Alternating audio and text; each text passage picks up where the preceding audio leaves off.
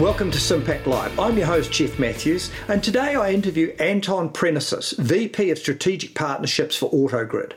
AutoGrid provides software to utilities and others to help manage the growing complexity of the grid, and in 2022 was purchased by electrical hardware and software giant Schneider Electric.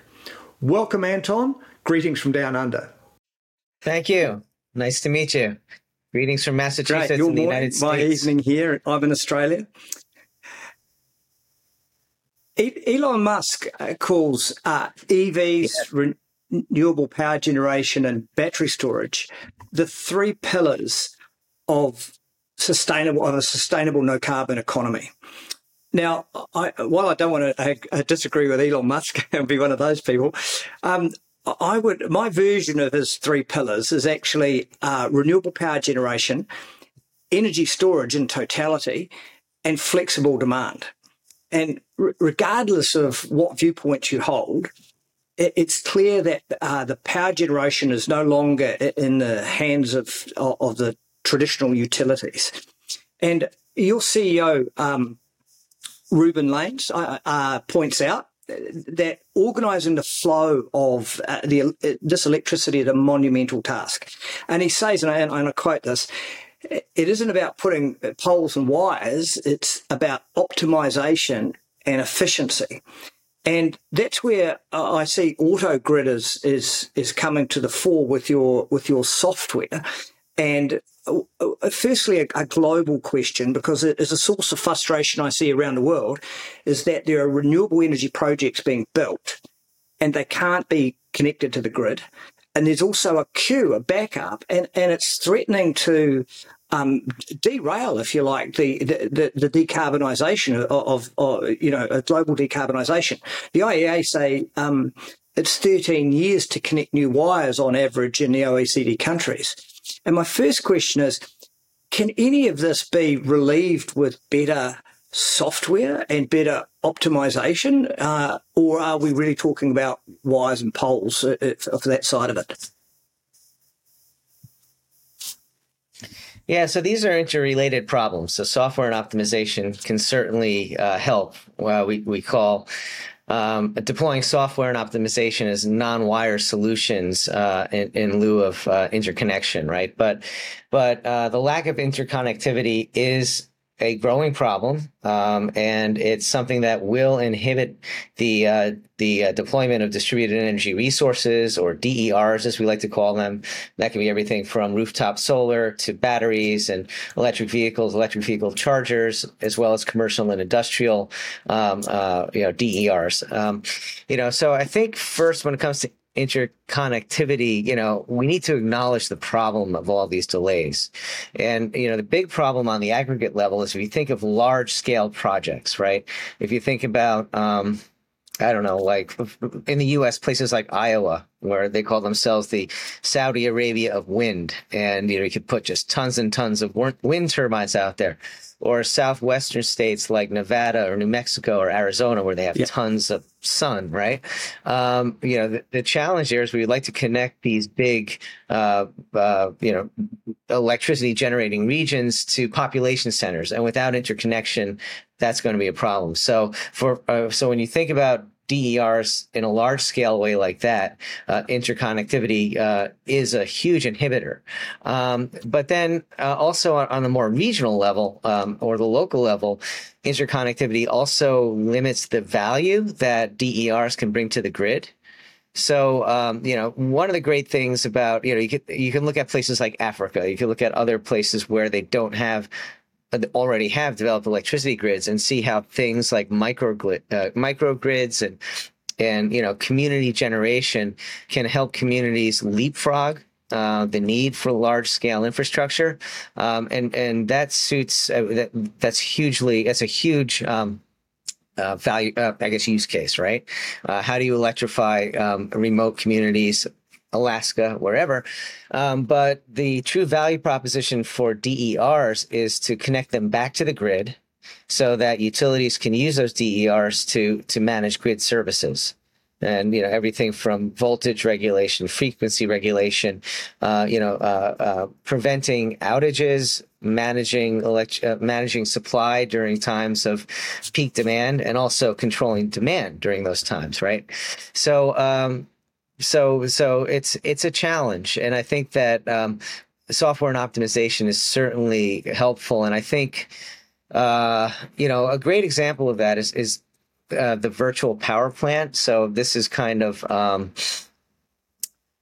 I think interconnectivity can be an inhibitor, but it can also be a place where software can help. So in other words, if you just imagine a rapid uptake of electric vehicles in a city or a state, or let's say a utility provider's region, it's unrealistic for the utility to say, okay, we're going to build out enough capacity so that everybody who owns an electric vehicle can arrive home at the same time and charge their electric vehicle for those same 11 hours. And there's so many variables here because now people work at home more. So maybe that scenario isn't as big as it would have been, pre-pandemic. But that being said, it's unrealistic, and it's expensive. Why are there interconnection delays? Not the main reason, but one of the huge reasons is cost. Back in the late 70s and 80s, when everybody was buying air conditioners, utilities were building out peaker plants and more transmission and distribution lines to accommodate all of that demand.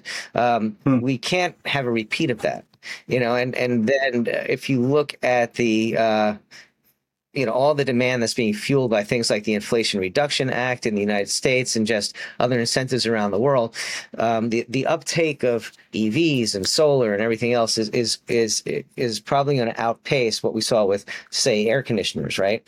So you match that quick uptake with the slow pace of government to actually, get permits through the permitting machine and so forth. That's a problem. And it's also made complicated by all the huge number of different stakeholders involved. So you've got state and local governments, you've got local communities, and there are issues about running power lines through communities and other areas. There's wildfire threats. Now we have to think about, well, will a new transmission and distribution line, set off the next massive wildfire? There are also some ironic kind of conflicts arising now, like among ecologists. So conservationists, who are focused on protecting endangered species and ecosystems versus climate, activists who want to push for faster electrification. And then another irony, I think, is, there's the equity issue on the one hand, and then the NIMBY issue on the other. So traditionally, power lines have gone, disproportionately through poor, disadvantaged communities. That's an issue. But then on the flip side of it, a lot of wealthier people don't want their view spoiled, for instance, by infrastructure. So there's a whole lot of things that are making interconnectivity a real issue, and I think on the policy level, it's important for one of the compromises that was made recently in the U.S. was to allow permitting for a natural gas pipeline, and that's an issue for a lot of people who are concerned about decarbonization. But we have to be creative about that. But to your point, yes, software and optimization can be a huge solution to the problem, or an alternative to building out all this infrastructure. Because if you can intelligently, on the demand side, manage demand such that it's during peak periods, not all of your customers are demanding response at the same time, with demand response programs and things like that, that's really important. And then on the supply side, if you can tap into DERs as a source of electricity with virtual power plants, for example, that's also a big part of the solution. So I just want to pick up one point about electric vehicles, because it's what I call batteries fighting batteries, where you can't have EVs will dramatically be larger. There'll be 90% of all the batteries on Earth will be EVs. So you've got to have a look at 90% of all the batteries available to help shave peak loads will be actually EV batteries. And connecting those in a smart way with software and optimization, it just has to be in everyone's thinking. Is it in companies like yours thinking about how we get those EV batteries to actually support the grid and not tip it over, because they will. They'll be nobody will be able to top up all the batteries from theirs. Yeah. Yeah. I mean, there are two ways to look at it. One is through the lens of a residential EV owner, and the other is through fleets, whether it's fleets of delivery trucks, mail vehicles, or school buses. There are ways to utilize those batteries on wheels as a way to provide grid stabilization and additional supply. So I think it's easier to think about it in terms of fleets. And the reason why is because a fleet of vehicles, for one, has a lot more aggregate, megawatts or kilowatts, so a lot more power. And, an example that is a company that we're working with in California called Zoom. That's ZUM, U with a little line over it, so you pronounce it correctly. But basically, they're they call themselves a transportation transportation energy services provider or something. But essentially what they do is they enable the electrification of school bus fleets.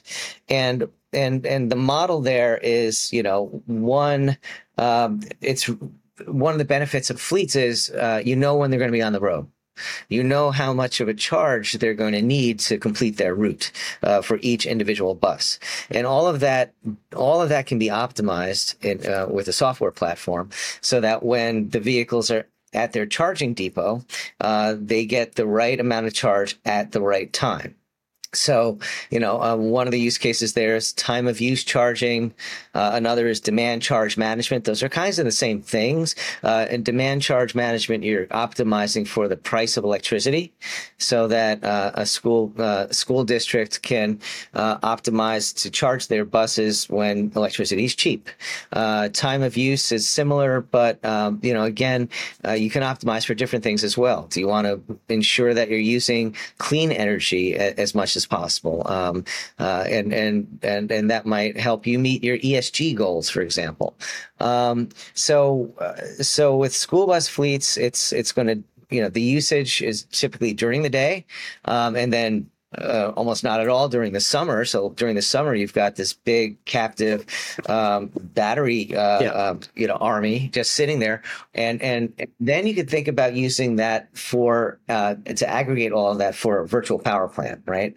So if a utility can tap into that aggregate capacity, and when there's a time of peak demand, instead of firing up a natural gas powered peaker plant, you can utilize this clean energy from the bus batteries. Well, that benefits everyone. I mean, I think the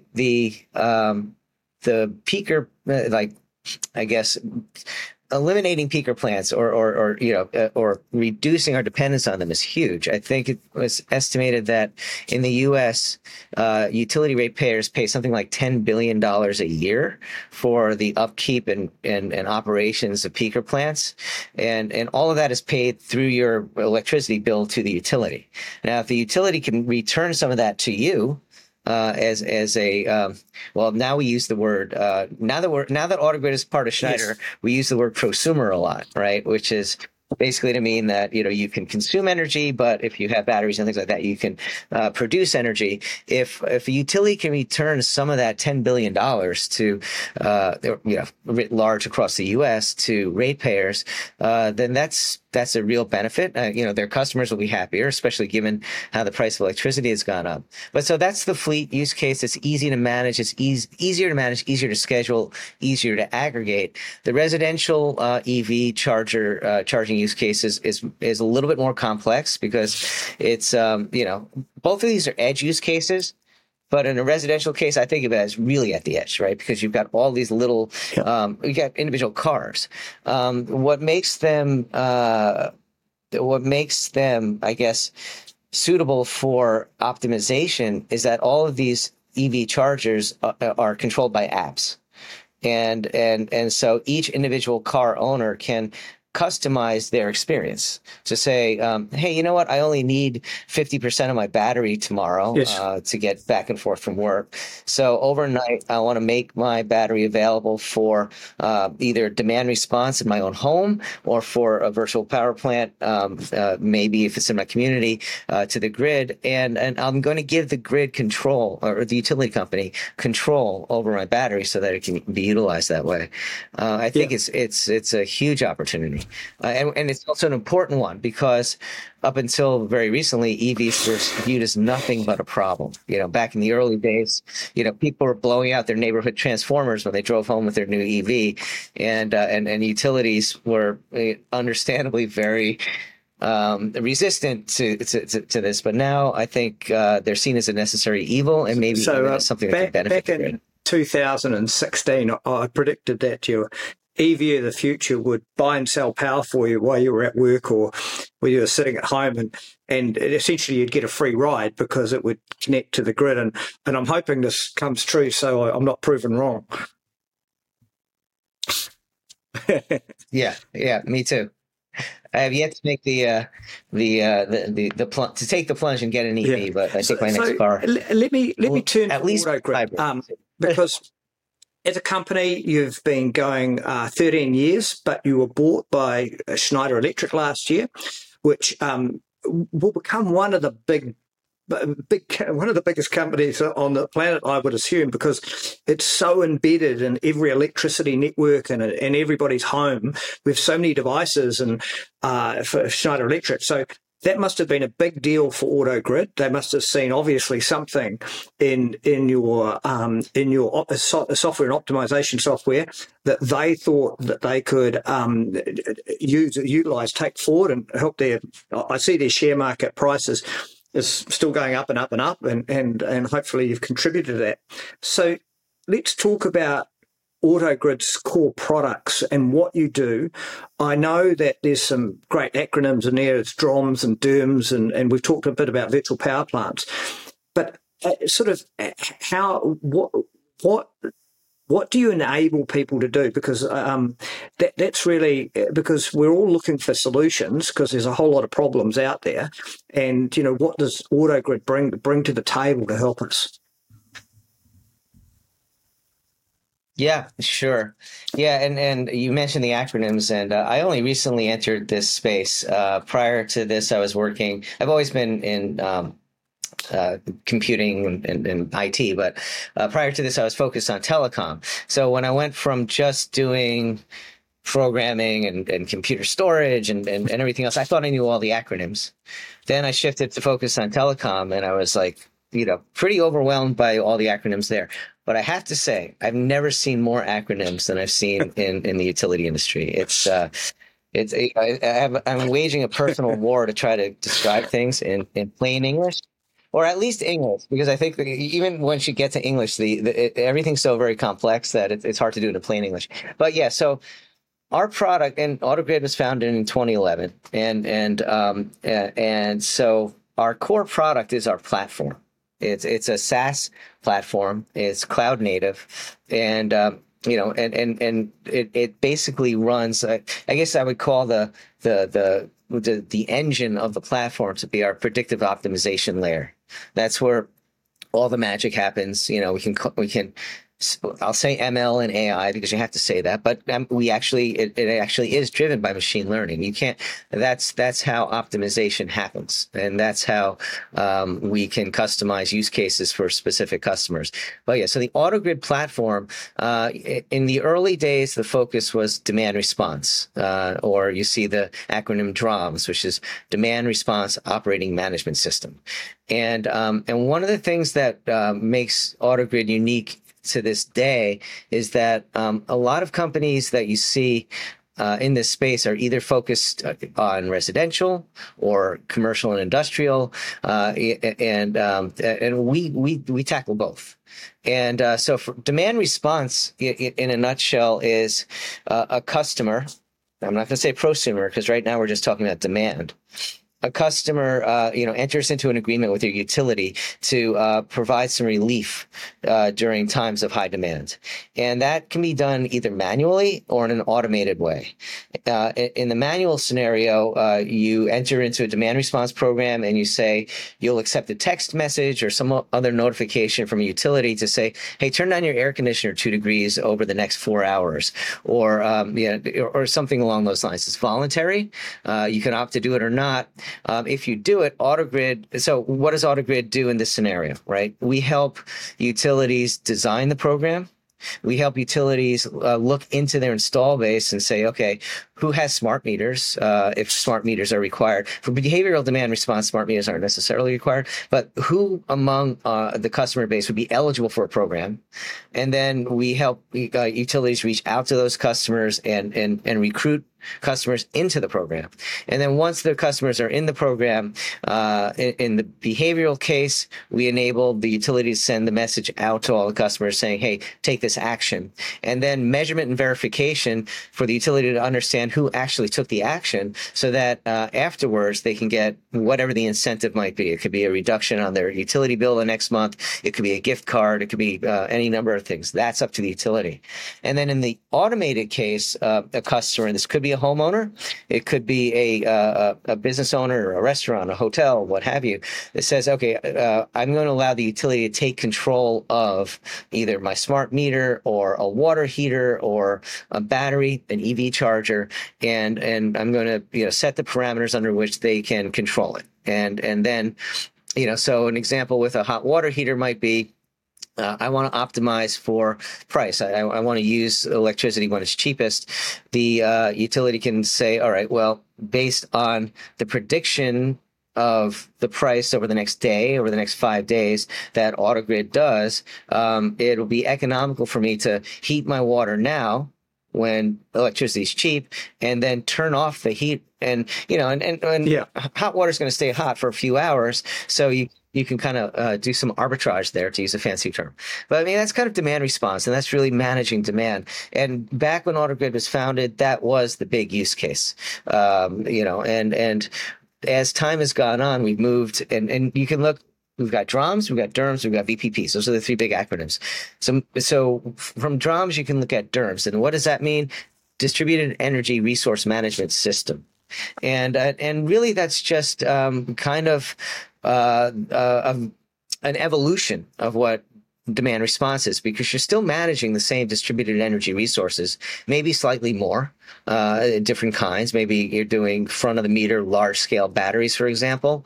But what DERMS does, it enables, again, the utility to treat these aggregations of energy assets in ways that can benefit things like frequency control, voltage control, outage prevention, all the things that sometimes are referred to as ancillary services, and to basically utilize those distributed energy resources for the grid, and at the same time for the asset owner.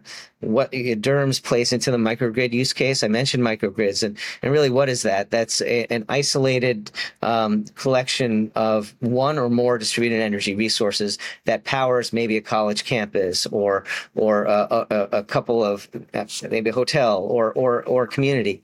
So the microgrid provides resiliency when the larger grid is out, but it can also be a distributed energy resource itself and play into that into the utility. Or into the grid, I'm sorry. And then virtual power plants is an extension beyond that to really think about large-scale aggregations of DERs.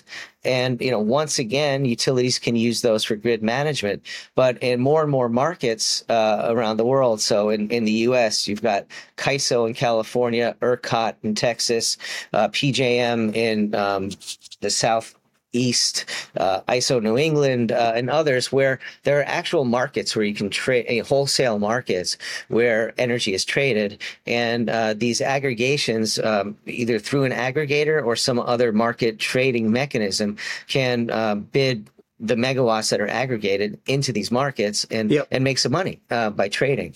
So that going back to the product itself, our platform enables all of that. And when we talk to customers, we're not not selling different products. Like here's our demand response product, or here's our VPP product.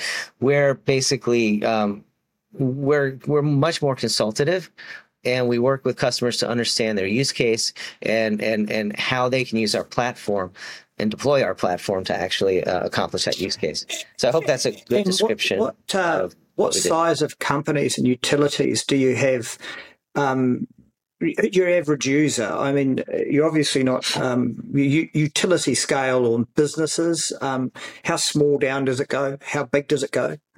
Who would come knock on your door? Yeah, so I don't know if I can give an average, just because that's because I don't know. I don't have that data in my head. But what I can say is that we go from really small to really big. So an example of really small would be a co-op. So NRTC is the National Rural. Basically, it's a collection of rural co-ops, which are small. Usually community based utility consumers, and those could be in the small numbers, say the thousands, maybe and we have no problem going small. At the same time, we can go really big. So an example is CLP in Hong Kong, where we have the largest behavioral demand response program in the world, with 600,000 customers participating. And we did an event last year where we were able to, what I described earlier, enable CLP to send a behavioral response event out to their 600,000 customers and measure the effect of it, and it was a success. They're looking to grow to Wow. 3 million this year. So we've run the gamut, and I should also point out too that not all of our customers are utilities. So we also sell to more acronyms, IPPs, individual power producers, and similar kinds of companies. So an example there would be Total Energies in France, where we're helping them trade. I think it's 1.3 gigawatts of renewable energy. So using front of the meter batteries. So Total Energies, the amount of megawatts that they're trading into the ancillary markets, the frequency reserve markets, I think it is in France, represents a third of the total capacity in France. And then we're doing something similar in Australia with Shell Energy. So,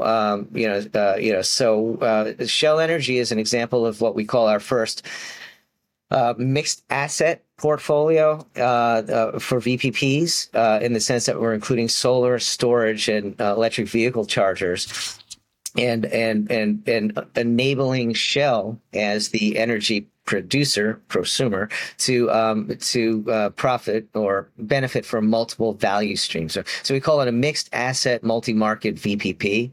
And so what they're doing is, and they're based in South Wales and Victoria, and they're managing commercial, industrial building management systems and HVAC systems, and making those available for VPP aggregations. Cool, that was one of my questions. Are you coming into Asia Pacific? Obviously, you're in Hong Kong and the biggest in the world. You said Singapore could probably have used your technology recently. They're having a hard time here. But has Schneider Electric got plans for AutoGrid to go global, to push you global? Yeah, I mean, we already are going global, and it's interesting because when you describe Schneider Electric, you mentioned, the electric part, right? So the usage of switches and transformers and all of the hardware and various software, because in addition to AutoGrid, Schneider has ADMS, which is used by utilities to control their grid in aggregate, GIS systems for managing the infrastructure and vegetation management and all that good stuff. But outside of the electric world, Schneider's got an enormous portfolio of buildings that are managed by Schneider Electric Building Management Systems. They've got a large portfolio of industrial automation across all different kinds of industry verticals, as well as secure power. So, data center UPSs and things like that. So everything I've described up until this point with utilities and, demand response, DERMS, VPP, we're already going global with Schneider Electric. But the massive opportunity that we see is being able to tap into that install base of buildings and hotels and, factories or, whatever these things are in Schneider's larger customer base. Right. So, yeah, there are very much plans to take AutoGrid. Schneider Electric are sponsors of Sustainable Industrial Manufacturing Sim Europe. And I'm hoping to get them on board for SIMPAC here in Australia for Sustainable Industrial Manufacturing Asia Pacific. And it looks like I'm going to Netherlands in November to actually host a show up there where they'll be sponsors. So hopefully I can talk to them while I'm up there in November. Oh, great. Yeah, if you want to talk to anybody sooner, just let me know. I'll do that. Look, it's a fantastic chat. I learned a lot. I'm really grateful that you come on the show, and I'll look out for AutoGrid. And we know that you guys are doing important work. We know that this energy transition can't be done without these acronyms. It can't. We just can't figuratively come home and turn the light switches on when we want to. That those days are over, and that's for businesses and industries and everything else. And the IEA is predicting that demand-side response will be 25% of all energy storage, and 25% will be in batteries. I actually think that's going to be bigger. I think because I include batteries as demand response because you can only top them up from excess. And once they're depleted, you can't keep, so they're actually part of the demand response mechanism. And we know that we're going to need smart people and smart computerization and maybe some AI to make this thing work, to keep it all together.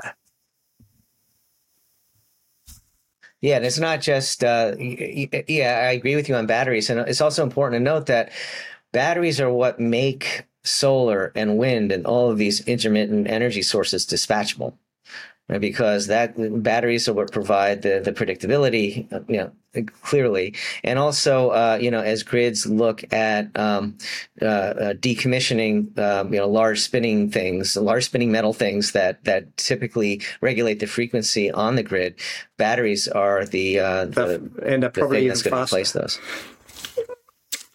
Yeah, and one of the things for industry, which I've sort of been preaching internationally for a long time now, is that the energy transition, there is great opportunity for industry if it learns how to use the power when it's freely available, and especially because we're going to produce lots of excess power, and that's as big a problem as as not having enough. And